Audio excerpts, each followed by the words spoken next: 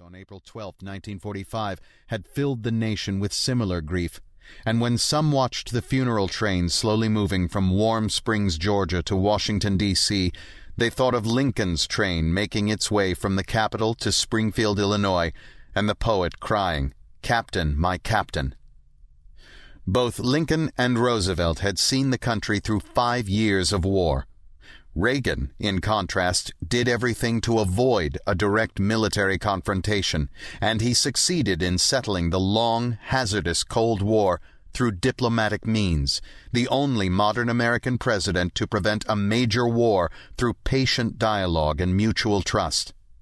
At the tense summit conference of the 1980s, hope overcame fear under Reagan's confident leadership. Hope even burned brightly at the funeral.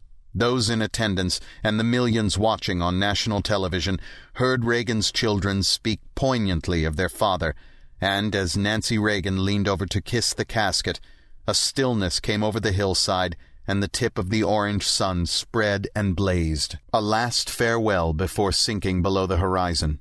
For many Americans, it was a death in the family. But not for all Americans. Some would never accept Reagan, the Republican conservative, and many more only wanted to hear about his film career. During the week of his funeral, the media obliged with photos, reports, and reruns of his many movies.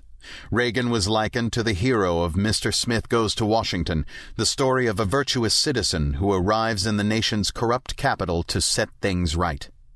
The film, starring Jimmy Stewart, did have a certain relevance for a president who, in his first inaugural address in 1981, told us that government itself was the problem of American political life.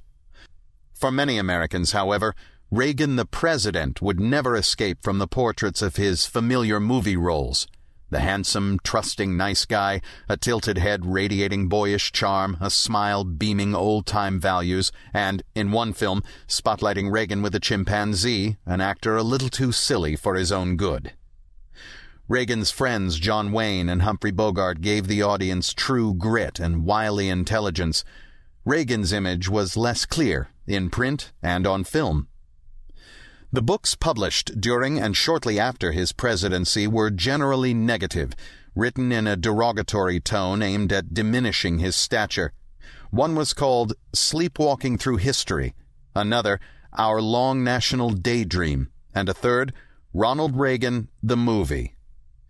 Reagan did have the author he deserved in Lou Cannon, the discerning journalist who treated his subject respectfully and with scrupulous fairness in several editions of a comprehensive and definitive biography. A recent major biography, Edmund Morris's long-awaited Dutch, aroused, however, more criticism of the author than of his subject. For Morris, a very engaging writer, wove himself into the story and avoided addressing seriously the many issues confronting Reagan. The most recent book is Richard Reeves's President Reagan, The Triumph of Imagination, an admirable study of the White House years. Reagan had the imagination to envision a country without high taxes and the bureaucratic state and a world without the threat of communism. The author tackled a question that had intrigued Henry Adams.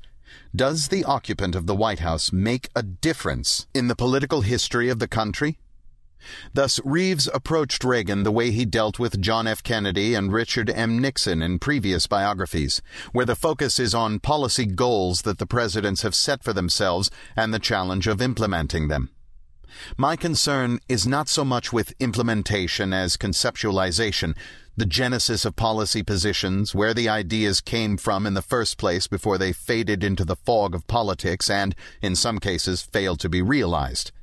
Reagan's political philosophy was fully formed before he entered the White House, shaped by the emotions of his youth, the liberal religious outlook he inherited from his mother, the conservative economic philosophy he studied in college, the experiences of battling the Hollywood Reds, the influence of Whittaker Chambers, his horror at the thought of nuclear war, and, above all, his reaction to the most explosive decade of American history, the radical 60s generation.